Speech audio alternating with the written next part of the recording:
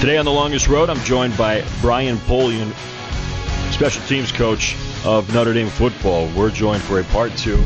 It was almost back in the beginning of January of 2020. We sat down to do part one of this, and who would have thought the wild ride that you guys would go on, but the world would go on in this year. How's everything been, Brian?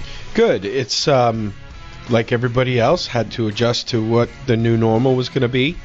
And the past year has been unlike anything I think any of us have ever been through, but certainly professionally and the family and all those things. It was just, it was just craziness and trying to adjust and keep our heads above water. But, thankfully, our family's healthy. I know a lot of others have not been as fortunate, and we're working and grinding and still signing recruits and doing all those things. So, all in all, doing pretty well. And for the folks who hadn't turned into the first episode or really aren't familiar yet with Brian Polian, who's becoming quite frequently a household name around these parts, he is directly tied into all of the recruiting efforts that go into bringing in new elite athletes to Notre Dame. What's that ride been like for you? Because I know this is pretty much kind of not peak season, right? But it's getting towards. There's another signing date coming here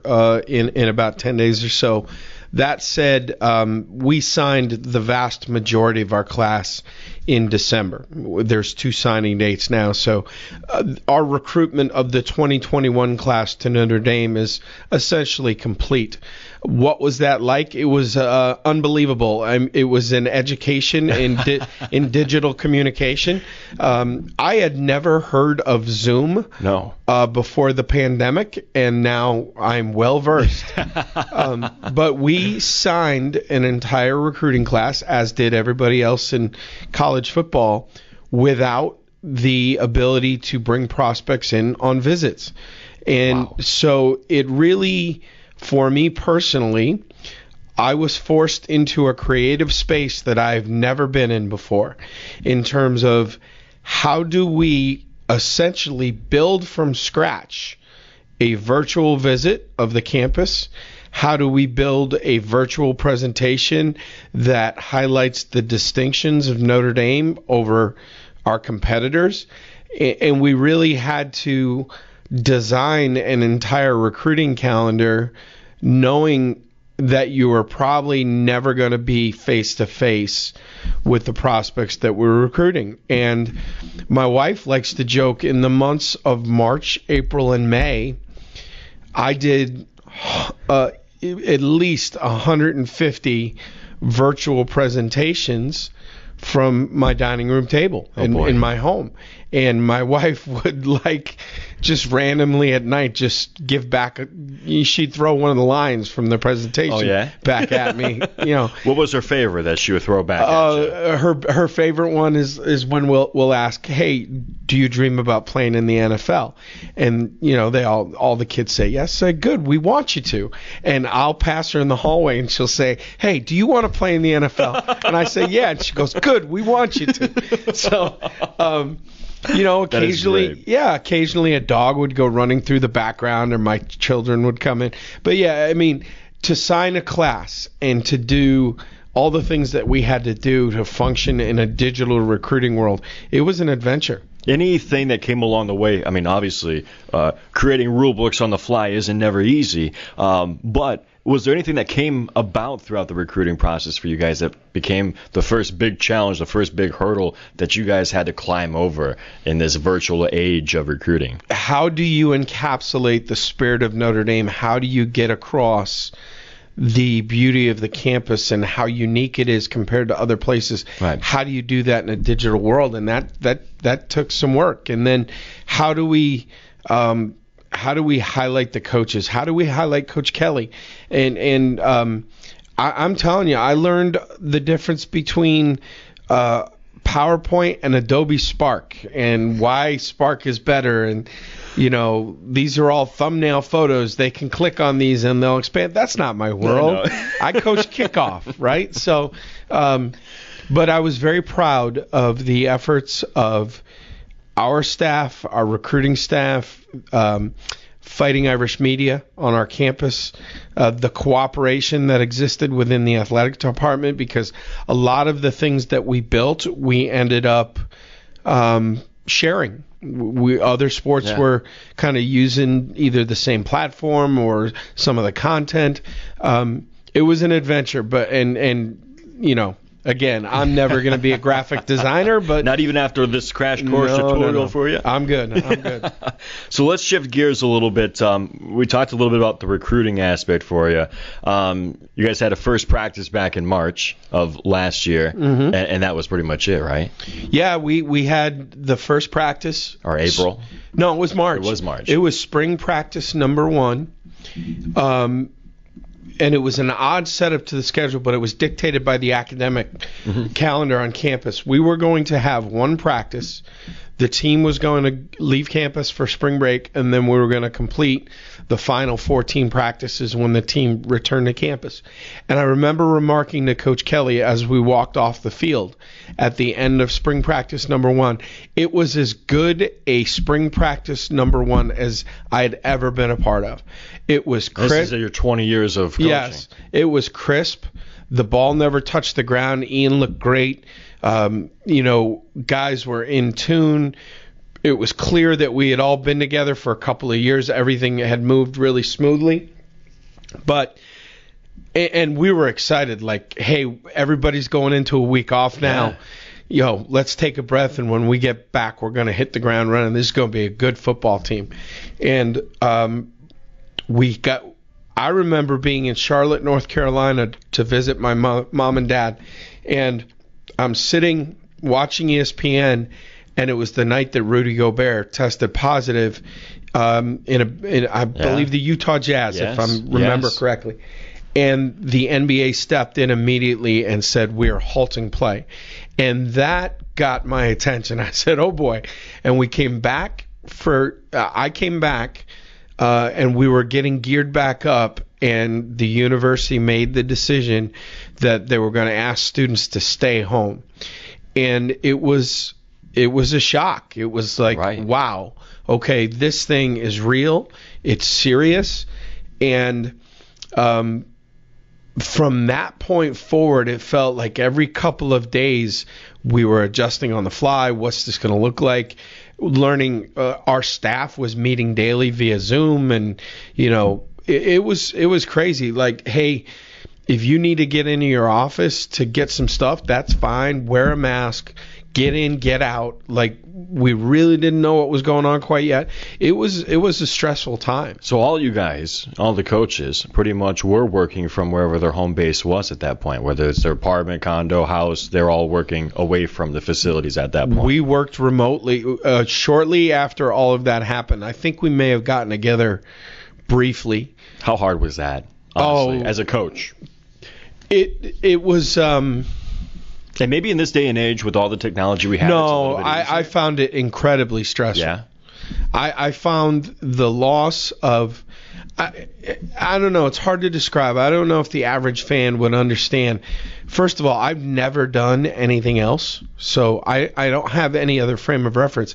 But in the coaching profession, you can count on what your life is going to look like by simply looking at a calendar. All right, at this point of the year, we're in spring football. I'm going to get to work at 6 in the morning. I'm going to get home at 8 at night. We're going to be on the practice field, and then we're going to go right from spring recruiting, and we're going to go on the road recruiting, and I'm going to be away from home for 5 weeks. And then we get into June, and we're going to have summer camps, and then I'm going to get the month of July off. Which is Christmas for you guys, right? Yeah, so it's Christmas in July. It's 24 years of knowing exactly where you were in the calendar. And out of nowhere, everything hits a complete stop. And everything you've known for 24 years is completely different. And I'll be very honest with you. My wife and I have known each other for 20 years. We've been married for 17. We have never spent more than 4 weeks where I wasn't working. No way. Yeah. So Seriously? now, yes. So I mean, that's the longest break you'll ever get in coaching. Was she ready to throw you on the street or what? It was an adjustment. I mean, we're not used to, and when I would normally get that time off, we'd be on vacation somewhere. Of course. We were getting up every day, looking at each other in the house, couldn't go out. Like, that was stressful. Like, that was uncharted territory, even in just a marriage. So I was restless. I was frustrated like everybody else. I mean, look, I think everybody handled it differently, and everybody was challenged, and certainly we were not challenged in the way that other people were. But when people talk about the stress of this thing and the emotional toll, I can relate to that. I mean, I felt it. But it's incredible to see, though, because even knowing all of that right there, and to think about the season that you guys put together this year, that's nothing to be said. I mean, think about how many teams. You look in the Big Ten, right? Some of those schools didn't even get to finish a full season. Sure. Yet you guys did. I am incredibly proud. I know our fans are upset that the season ended the way it did. So are we. I mean, I love when fans say, "Boy, you have no idea how much that hurt." Really? I don't. Well, just hearing what you said right there kind of gives us a little insight. Yeah, right? Trust me. You think it ruined, your holiday? It ruined mine. I can assure you. But I'm really, really, really proud of this team. People on the outside will never understand the adversity, frankly, the pressure that they felt to pull this off, because there was a time, I believe that Notre Dame's decision to join the ACC for the year and to make a commitment to play, I think in part it saved college football for the fall of 2020. Right. I also know for a fact that the university protocols and the things that they were putting into place to try and keep people safe and allow the university to open its doors again, we were the first ones back on campus. We were the first ones that essentially bubbled up and went through the summer and went to summer school and were working out and were putting all these protocols in place. And the administration and our administration, football-wise, did a phenomenal job. And there are things that we learned on the fly and we adjusted. But what our team, what our staff, and what our administration did and went through to pull off this season, I don't think people ever understand that, and I'm very, very proud of the group. Well, and that's what, doing an interview like this, hopefully will kind of help, is shed light maybe about a look behind the curtain of what it was like. And you kind of did just that right there by telling us a little bit of some of the pressures that they felt. But what was it like for one of your average players on your team to go through that offseason? So the decision came June 29th that Notre Dame is going to join the ACC. And that effectively is a decision that ultimately shaped college football for the better. I mean, we could honestly say, for that season in 2020. But what was the preparation like for each one of those players? And I'm talking about both in the sense of when it was virtual, which, I mean, I can't even imagine how do you conduct spring, even group or sessions with your guys via a Zoom or a Skype, So how did some of those go? And then the transition from when you guys got back on campus, and how did those practices? Well, the reality of it is, at the beginning, we were not focused on football. We had to be there to support our guys emotionally, mentally, physically. I mean, you have 300-pound men back. Not everybody grew up in the house that I did, that had plenty of room and no worries about whether or not there was going to be enough food in the fridge. Now you're sending 300-pound guys home, and parents are being furloughed and losing jobs, and that was stressful. And so our first goal was to simply support our guys. The second goal was, how do we get everybody on track academically, because the university switched to virtual learning. Right. Now, again, keep in mind, class may occur at 11 a.m. in South Bend. We have a student athlete from Germany, all right, so he's 6 to 7 hours ahead, and we have multiple student athletes from Hawaii who are 5 to 6 hours behind. Wow. And these are logistics that people don't think about. Everybody assumes that every kid's got a laptop and internet access, and that's not always the case. So now they're trying to handle a course load at the University of Notre Dame and do it virtually. And so we spent Adam Sargent, his staff, Coach Kelly's leadership in terms of stop worrying about football. Let's make sure our guys are okay, and then let's get them up and running academically. Love that. And then the job that our team did academically in the spring semester of 2020, hats off to them. They were great. Then it became about, okay, when are we bringing, let's shift gears. Before we talk about coming back to campus, how do we keep them in shape? Yeah. Nobody had access to a weight room. They weren't working out with us. There were no gyms. So Matt Bayless and the strength staff are designing workouts that can be done at home, can be done. We got into the use of the TheraBands, trying to create resistance through the bands. But really now it's an honor system. Hey, we had guys, we have weight concerns. Get on a scale, take a picture, show me what you weigh right now. Whether you're getting too skinny or you're getting too beefy, we need to make sure that we're staying on top of it. So every day was a different challenge. Every day was, what are we concerned about? Then when we got them back in the summertime and got them back on campus, how do we feed them and follow the CDC guidelines? There was this whole year we fed our team with essentially grab and go. All right, here's your food. Right. Have at it, but we can't sit together. We can't eat. How do we train them in small groups to follow the guidelines? How do we keep the weight room and the locker room and the indoor? How do we keep all those areas clean? I mean, the testing. We were grateful to have access to it, but it's fairly intrusive. I mean, you're getting up three mornings a week, and you're getting something stuffed up your nose till your eyes water, and so there were so many different challenges. I mean, we traveled with plexiglass so that when our guys ate, there'd be two at a table with a plexiglass divider between the two of them. There's a picture that came out that surfaced when that all first came about that I think sticks in the fans of a lot of Irish fans all over the place, but it shows one of the extremes that you guys had to deal with in that time. Yeah, and it just constantly trying to find ways to keep and our guys wanted to play. How can we play and compete and be safe and be smart? Especially after you guys have that first spring practice, like you said, because if the coaches are knowing it, then the players are walking up the field feeling pretty good about where they stand. And it was, the last part of it is how do they keep developing these bonds? Where does the fellowship come from when they're not allowed to congregate together? And that's where, they get creative in the technology. They play video games against each other online. They talk trash through their headphones, the text chains. But, I think one of the reasons this group was so much fun to be around, because when we were on the practice field, it's one of the few times we could all be together.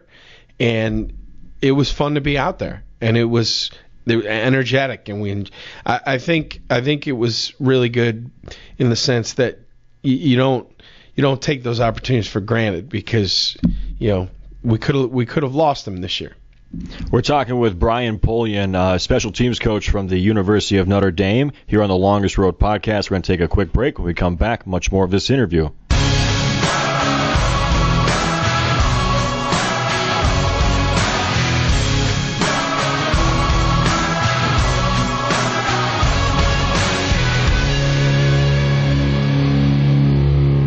Welcome back to the Longest Road podcast. I'm joined with Brian Polian of the University of Notre Dame Fighting Irish football team. We're talking about the 2020 season that was an incredible season nonetheless, but a wild one for Coach Polian and his entire football team. But let's talk a little bit about how the start of the season came about. We kind of talked about how the preparation came from both the virtual and then once you finally got the guys back.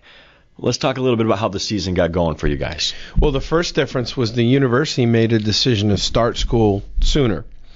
And then when Did that throw any cogs at you guys or anything like that? It actually did, because we were in class, I want to say August 9th or 10th, they started the fall semester. And the start of our season got pushed back 2 or 3 weeks. So we never really had a true training camp where it was, hey, we are here just to practice football. There's no limitations to the amount of hours. We have plenty of meeting time. From the moment we started preparing for the season, we were essentially in school. So we never got that 2.5, 3 week, hey, this is wall-to-wall football. Right. We don't have to worry about school. We can start meetings whenever we want. Like this year, the first football meeting wasn't until 2 p.m. because we had class that day. So that was very unique. Like there were some adjustments that had to be made from a football perspective, and Coach Kelly was phenomenal.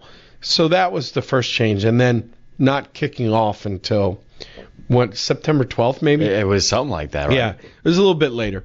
And, that was a little bit different. But like everything else, it was, all right, it is what it is. Let's figure it out. We got to deal with it. And that's it seems what like that's kind of like the common denominator there is, I guess to shine a little bit of light here on Coach Kelly, but Coach Kelly seems like he was the guy that allowed you guys to come up with the ideas, and then whatever it took to get the job done, you guys did that this year to make your players not only students but also as inept in the athletics side as well. Yeah, I mean his leadership through this, he and Jack Swarbrick, Father John, all the folks on campus, they were phenomenal, and there was always a plan. I mean, if there was ever now there were times we had to adjust, but there was always a plan, and here's what we're going to do and how we're going to do it and why we're going to do it, and so that as an assistant, that was great. Like you were never caught wondering like where you stood on something. We knew how we were going to handle things. So let's talk about the first game that opened up. So September 12th, you guys are taking on Duke. Mm-hmm. What was that like, finally getting the strap up for the first time? Well, that was great. Here's another thing fans don't think about. We worked the whole offseason to prepare for the teams that were on our schedule. Oh, yes. Like I have a Stanford scouting report. I have a USC scouting report. We're getting ready to play Navy in Dublin, Ireland, and your schedule gets wiped out. And so now I'm preparing for teams that in March, April, May in the off season, when you're doing an off season study, like, oh my God, I wasted, 30 man hours on an opponent that just got wiped off our schedule. And now here comes an opponent that I wasn't even thinking about. Oh my God. And now we've got to go, I'll go 2-3 years back on film looking for things. Now we got to go chase down all the tape. And so by the time we actually got to Duke, I think everybody was just so happy to play. I will tell you that I missed home game weekends. I missed the pep rally. I missed desperately the walk on game day leading into the stadium. We were fortunate in the sense that we had 10, 12,000 in the stadium. I mean, we played at Boston College where it was empty. But it was odd. It was very, very odd. Now, once the whistle blows and the ball is kicked, you don't really feel it because the competition is the competition. Right. And you're in work mode. Yeah, you're really focused on your job. But, like, coming out for pregame warm-up in a totally empty Notre Dame stadium felt so odd and so different. And really, if you said to me, what's the one thing, I really pray that life gets back to normal for everybody, period. Yeah. But I'm also very hopeful that by the time we kick it off next fall, that the game day experience will be like it used to be in some version. Not to jump too far into the season, but did that make the game on November 7th against Clemson that much more special? Yes, it'll be one that I'll remember for my entire life, and very proud to be a part of it. I said to our players, though, I was like, I think I said it Monday, I was disappointed for them that they didn't get to experience that week with campus wide open. Because I remember what USC week was like in 2005 and how from like Tuesday on, how electric the campus was. 50,000 people at the pep rally. Look, when the students came down on the field after the Clemson game, while protecting myself, I also took a step back and said, all right, I'm just going to kind of soak this in for a minute. But what would that have been like had there been 80,000 fans? And what would it have been like walking out of the stadium after the game? I walked out after that game, and there's fencing up so people can't get near, and I'm trying to find my wife, and it's just it was. Was your dad able to be there for that? No, unfortunately, my dad's just at that age where he's being hyper diligent about this stuff, and I say your dad only because when you said it was as close as these players are going to come to what you experienced in 2005. I go back to our episode last year when we were sitting down. You told me what your dad told you after this. Because, son, you don't even realize how big of a game that you were a part of. You just played in one of the best college football games in the history of the sport. And but you got to take a moment after that game and really soak that in. So I mean, you come full circle 15 years later. Yeah, and the fact that it happened in Notre Dame Stadium is really, really cool. That's awesome. Yeah. That's a good story right there. So, obviously, after the game, did you get a second to take it in? I mean, with everything going on, and this isn't a normal game for you guys, normal season at all, did you get a second to really soak that in with your family for a while? I did. My wife and I just kind of took a little bit of time, and we didn't leave campus till about 12:30 a.m., and we're driving home, and a dear friend in the neighborhood, we called him up, and I woke he and his wife up, and he goes, "Hey, what are you doing?" I said, "I can't go to sleep." He said, "All right, we'll walk down." He came down. We had a drink at the kitchen table and stayed up. I didn't sleep much that night. I don't know that very many people did, but yeah, it's just there's very few nights like that in your career. That was one of them. It's the same way I felt when I was at Texas A&M and we beat Alabama at Alabama. Like, I didn't want to go to sleep that night. Just keep showing me the highlights. Let me sip on a beer and let's talk about it. So let's talk about that game. I mean, obviously that was one of that's the bright spot, right? That was the sweet spot of the season. Besides being able to go and play in the college football playoff, but for looking for good points here, right? That seems like that's a highlight for you in your career, at least up there. I thought it was great. I mean, John Doerr set a record for most points scored by a kicker in a single game at Notre Dame. I thought, we tackled Travis Etienne inside the 20-yard line, I think 3 times. Jack Lamb played out of his mind on the coverage units. Defensively, we did enough at the end of the game, and when you look back at, I love Ian Book. I'm an Ian Book fan, will be for the rest of my life. He's such a great kid and great competitor. He took our team 92 yards with a minute to go to tie that game. And that's no joke. It's an instant classic. And to be a part of it and be on the winning side, and it was just awesome. You watching that from the sideline, I mean, obviously you're already having a career night as a coach because your kicker just obviously made you into a highlight reel for the evening at least, right? But what was it like to watch 92 yards and kind of be on the edge of your... No, you're just in the moment. Yeah. Like, you're literally play by play, and what do we need to do here? And yeah, there are times that I'll look back on those games and say, wow, I didn't remember it that way. But in the moment...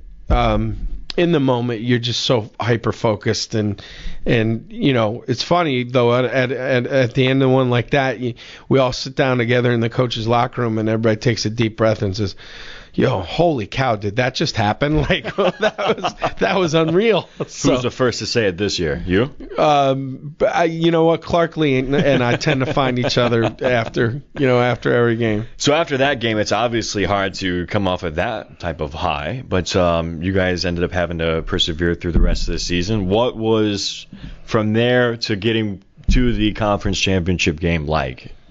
Oh, well, I mean, if I remember correctly, I think we went to North Carolina either the next week, maybe BC, but like the North Carolina game was very close. Yeah. And North Carolina, one of the most explosive offenses in the country. This was a game that had been moved to a Friday, I believe. Maybe it was the Friday after Thanksgiving. And it was earmarked. Everybody was looking at it, pointing at it. And it was kind of a measuring stick for them. And we went out there and played great and won 31-17. And there's some things that happened to us down the stretch that, there's no excuses. Everybody deals with adversity. But losing Jared Patterson, our starting center, broke his foot against Boston College. That was a really difficult blow. I mean, that's the captain of your offensive line, and that hurt us. And then we got nicked and bumped, and but in the end, you could see the emotional and physical toll that the length of the season was taking on the guys in the midst of the pandemic and school and all those things. And but I felt like Coach Kelly managed it beautifully. We did everything we could to get them to the games healthy. And look, we're 43-8 in the last 4 years.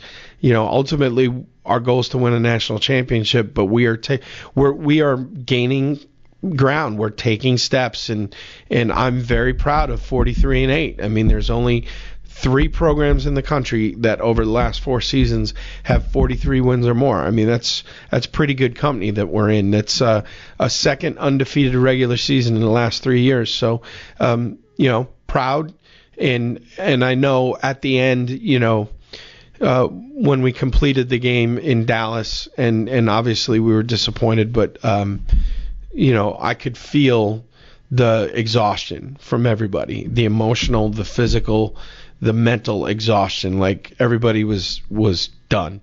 So, player-wise, we'll be back on campus here soon and recharged, and it's time to get going and get the 21 version of this team ready to roll. Before we take a break and dive into our last segment, one thing that we forgot to even cover and give the kids credit and you guys credit for as coaches is not only did we have the pandemic to deal with, but we had racial injustice all over the place. And in sports, we know that hit us home the most. My goodness. Do you think that that almost added to the toll of just fatigue at the end there as well? I mean, there's no doubt. I mean, this whole year has been unlike anything. It's worth pointing out, and we talk about this a lot, when you look at the way our university, our players, our staff handled the summer and the social justice movement and the unrest that was permeating throughout the country, there were programs in the country that were discouraging their players from expressing themselves. And I thought that Coach Kelly was magnificent.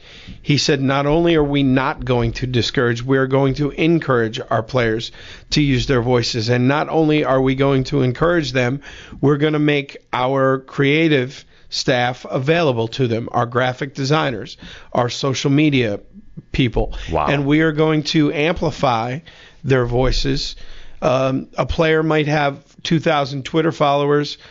The Notre Dame football count's got 500,000, roughly. So we're going to allow you to use our platforms to express yourself. And that was a great lesson in terms of supporting your players and being about the right things. We weren't worried about if we're going to upset somebody. Right. What we were talking about here was far too important to worry about whether or not we're going to upset some folks. He wanted to make sure that our players, especially our young minority players, understood that they were supported. And then the other parts of that were, okay, and this was something that I took very seriously. Okay, I don't understand what it's like to be a 20-year-old black man in America. And I'm not going to pretend that I do. So tell me. Talk to me. Help me understand. I just want to listen. And I'm going to ask questions. And help me understand the challenges that you face. And I can't solve them, but I can be here to listen and hopefully in the process learn a whole lot more than I know at this point.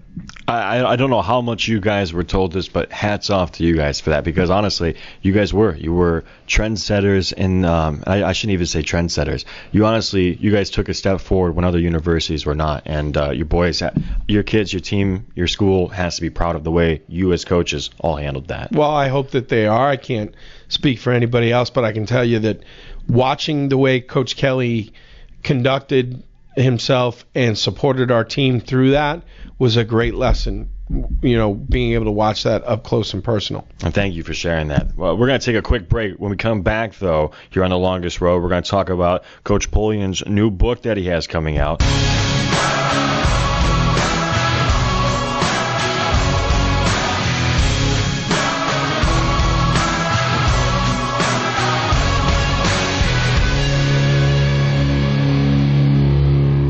Welcome back to the Longest Road podcast. I'm Josh Williams, joined with Coach Brian Polian of the University of Notre Dame Fighting Irish football team. We're talking now with him about his new book coming out. Well, it actually came out at the tail end of last year, but it's called Coaching and Teaching Generation Z.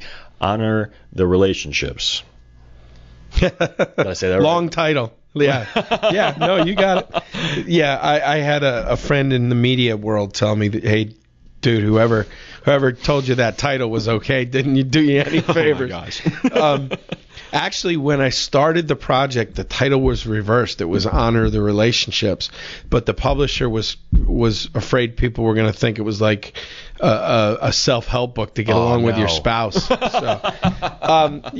the story behind this, at the end of my time at the University of Nevada as the head coach, I started to, whenever something doesn't end the way that you want it to, and frankly it seldom does in life, endings are usually not good, you're going to take some time to self-reflect. And I looked back and I said, what could I have done better? Where would I do things differently moving forward? And I hope to get that chance someday to run my own program again. And I thought about, I did a better job in the last couple of years in terms of going out of my way to build relationships with the players. But it was just kind of a general thought that was in my head. Fast forward, Coach Kelly and I are on a recruiting visit together to first stint or second stint? No. Sorry, first stint at Notre Dame or second? No, second. I'm back with Coach Kelly after my time at Nevada, and we're sitting in the headmaster's office at an all-boys Catholic high school in Worcester, Mass, and we're waiting for the prospect that we're there to see to come down. And we're sitting with the headmaster of the school, and Coach Kelly said, hey, listen, you're in charge of about 1,000 boys here. What can you tell us? What's the one thing that you can help us with? And this gentleman looked right at Coach Kelly, and he said, it's very simple. You have to honor their relationships before you can ever ask them to honor a task. Young people today are relational learners. They are not going to absorb information and move forward unless they believe they have a relationship and they trust the person that they're working with. They literally care more about the who than they do the what. And that one sentence, that we have to honor the relationship before we can honor the task, that just was like a light bulb for me. That one sentence was like, yes, that's what I've been working through. That's what I've been dealing with. Not dealing with, but that's kind of, that encapsulated all the different thoughts I had about how the student athletes we work with are changing and how coaching is changing. And so I literally typed it into my phone. I pulled up my notes app and typed it in and put the date. And so it was rattling around in my head. I get a call from the Indiana High School Coaches Association. This is, we have a clinic down in Indianapolis. We'd like you to come down and speak. And I said, good. Here's the deal. I'm happy to do it. You usually do an hour at these things. Yeah. I said, give me 2 hours. I'll do one hardcore football. We'll put drill tape up there and do all that stuff. But I said, I want to talk big picture stuff for another hour. And I built this outline for a clinic presentation about how important relationships are, why we have to do a better job as coaches of building them, and how if you truly want to win by building relationships, you're building a better football team. So I gave the talk, and it was very well received. I had multiple high school coaches come up and say, hey, listen, that was awesome. Not enough people talk about that stuff. And I talked about different ways to teach this generation compared to when we came up 20 years ago. And so that was it, right? I talked kickoff coverage for an hour. I talked about this. I had a nice little clinic presentation that now I could give at any point. Yeah. And okay, this is cool. And then the pandemic hit. And so we're all locked in our homes.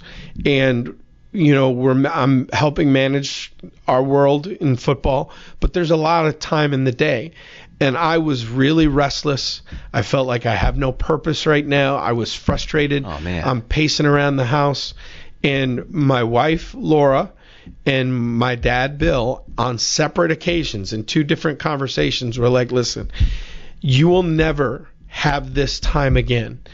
As long as you work in college football or football in general, you're never going to have this chunk of time. So what are you going to do with it?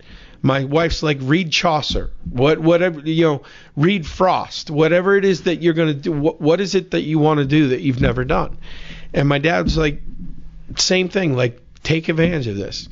And I made the decision, you know what? I really care about this talk I gave. I'm going to write a book. And I did. I just made a decision in April and said, I'm going to take the outline of this presentation I gave, this clinic talk, and I retooled it a little bit and obviously did a much deeper dive. But I'm like, this is the outline of a book. And sure enough, it's not War and Peace. It's 110 pages, but I've gotten enough feedback now from people who teach, who coach, who manage, right, and they have found it useful, valuable, and I'm very proud of that. But yeah, I made a decision. Hey, I'm going to do this. I started writing in April. I probably put the final touches on it in late July, and sent it off to found a publisher that was excited about it, and so now we're a published author. That's incredible. So a year later, Brian Polian's a published author. I mean, he was talking about some of the folks who have, made comments on this book right now. And Tony Dungy, Mike Golick, to name a few, have had nothing but wonderful things to say about the book and about you and how your insight over the last 20 years has helped you kind of define this book for yourself. But also, I mean, even your dad says, growing up with this, I mean, it's a unique situation for you to grow up literally on the sideline of football royalty, but you did. And it's amazing that you're literally putting all this on paper, though, for everyone. And people may get the impression that this is a football coaching book, but it's not, though. Correct? No, it is not.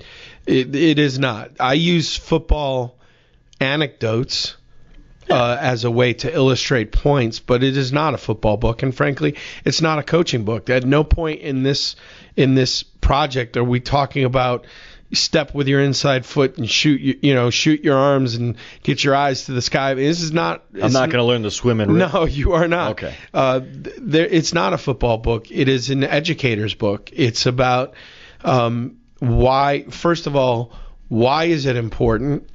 There's a term, and there's a term.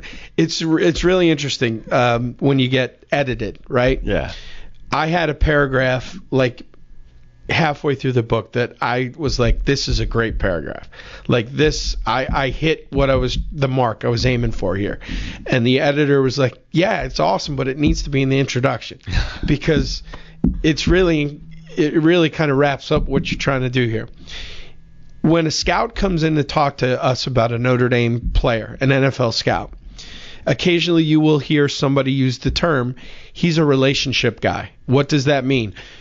If he really trusts his position coach and there's a comfort level there, that's when you get the best out of him. Well, I take the stance, we're all relationship guys. Who among us doesn't produce our best stuff when we are around people that we have relationships with, that we care for, that care about us? Absolutely. So I take the stance that as an educator and a teacher and a coach, which is what I am, or as a parent for that matter, or as somebody that manages young people at work, all right? If I want to get the best out of my people, if I want them in their best possible headspace, feeling their best, communicating their best, then I've got to go out of my way to build relationships with them. And what we explore in the book is why is it so important? And the research proves, like, if you have good relationships, you heal faster from illness and injury. You're more likely to seek help because you're comfortable in your own skin. Like, you can literally, if you want your team to do X, Y, Z, go out of your way to build relationships with them. And then we illustrate points on how to do it. What are the building blocks? Time, love, trust, respect, Yeah. And so we just kind of explore those things. And then I think there's some really nuts and bolts helpful tips in this book about giving and receiving feedback, about how to better connect with Generation Z, because they are different. So it was a fun exercise. I don't know that I'd do it again. No, not again. It's a one-time thing. It was a slog, man. And I tell you what, if you care deeply about what you do, which I do, yeah, and then you hand it over to an editor who's gonna, I got scolded for ending too many sentences in a preposition. It's like, all right. You guys realize I'm a football coach, not a writer here. Although I will say this, I received a very, very nice compliment from the editor who deals with a lot of coaches. And he said, this is the first one I ever read that the first draft did not read like a football coach had written it. So I appreciate that. Well, at least you didn't, do yourself any disservice and have another football coach write it for you, right? I mean, I think Bill Walsh had what Brian Billick helped him with his book. No, I'm incredibly proud of it. I've gotten really good feedback. I think it's the type of thing that could end up in a classroom at some point. That's outstanding. I've received some feedback from some places that have sports management degrees where, philosophy of coaching is part of what they do. And I've received feedback that there could be a place for it there, which in the end, I wasn't trying to make money. I'm not going to make money. Too many people want a freebie. So, but I do think that there's a place for it. And especially, the young coaches, this is almost like, all right, if I sat down with my 25-year-old self and said, here are the things that you need to think about in order to make yourself better, that's kind of what it is. See, you're coming full circle, and that's, we actually closed out last year's part 1 episode by, I asked you a question of what would you tell yourself looking back at a certain situation, and what would you tell the younger folks in this generation? And obviously with this book here, what do you think is, if you can take one thing away from your 20 years here and coaching younger folks, what's the one thing that's just so different about these guys? Oh, they crave interpersonal relationship in a way that 20 years ago you didn't want to be around. A lot of guys didn't want to be around their coaches. And it was like, hey, do this because I told you to. I'm the coach, you're the player. Those are our roles, and it is what it is. And now the relationships that we develop with our student athletes off the field and beyond athletics, the young people crave those, and they're at their best generally when those relationships are present. What I have learned through experience and gray hair and all the things that we go through, there was a time in my career where it was, I want the next better job. There was a time in my career when it was, I'm a better coach than he is, but look at the money he makes, so I've got to get to that money, or I'm not valued the way that I should be. I have a box full of bowl watches. I have I have 5 or 6 rings that, I'll pass on to my kids at some point. In the end, that's not what's important, and it's not the single biggest reward of what we do. The single biggest reward in what we do professionally is the relationships that we develop and trying to be impactful in the lives of these young people. Kyle McCarthy was a captain at Notre Dame. He was my first ever recruit here in 2005. Kyle McCarthy is as good a friend as I have in my life right now, and in fact serves as one of my representatives professionally. That's what's great, not a watch that we got from the Citrus Bowl. That's outstanding. Those memories are great, but the relationships, those are the best parts about this job. My assistant here for the last 2 years, who Clark Lee stole and brought with him to Vanderbilt, but my assistant here was a young man by the name of Asani Rufus. Asani was a recruit of mine at Nevada. He was a starting free safety for us for 3 years, was a captain, and I was able to bring Asani here, get him started in the coaching profession, was able to share when he got engaged. I'll be at his wedding. Like, those are and Clark Lee brought Asani Rufus to Vanderbilt because he deserves to be there, and because Asani's going to be a great young coach, and to be able to share that journey with him and hopefully be a positive impact on that journey for him. That's the best part of what we do. It's not, trust me, we all like money. Money's good. All that stuff's great, but you don't realize that when you're 30. Like, when you're 30, you're trying to climb. What's the next? And some guys never stop climbing. And, they see their value in the logo that they wear on their chest, or however much money they make. But I've come around to the fact that it's the other things that are most important. Full circle, Brian. Yep. That's outstanding. Honestly, I think that pretty much concludes everything. I want to make sure I give you the opportunity here. Obviously, fans are still a little bit, in their feelings a little bit, I think, as the youth would say. Is there any message for them, helping them see that there is light in 2021? Yeah, you could do a whole lot worse than 43-8 over the last 4 years. I love it. So it's our fan base is awesome. We appreciate them. I don't listen to what any of you say on Twitter, but this is a really great group of young men who represent the school the right way. We do things the right way, and yet here we are competing, with the top 6 or 8 teams in the country every year. We work tirelessly to get over the hump and get there, but I'm grateful to be here. I love this fan base. I love this university, and all we do every day is grind to try and win one of these championships. Excellent. And Coach Polian, thank you so much for taking time. And again, make sure you check out Coaching and Teaching Generation Z, Honor the Relationships. You can find that on Amazon. The last I checked, though, it was sold out, so it must be a pretty hot commodity. I don't think we stocked them up with enough on the get-go. I will say this, though. If anybody so desires, order on Amazon. Even though it says out of stock, they will deliver. Okay. And the publisher is coacheschoice.com, and you can go to their website and order it as well. And it is it's been very humbling, and I'm very grateful for the support that we received from folks that have gone out and bought it. Absolutely. Well, Coach, thank you for taking the time. We look forward to maybe a part 3. I don't know. Maybe this will become an annual thing. I can't be that entertaining, but I appreciate the opportunity to be here. Absolutely.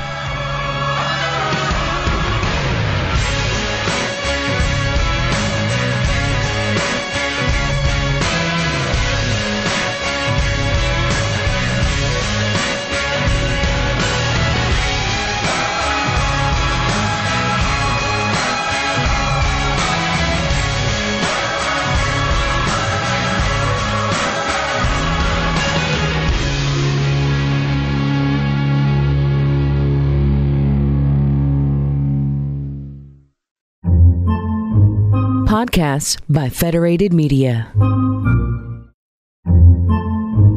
Podcasts by Federated Media.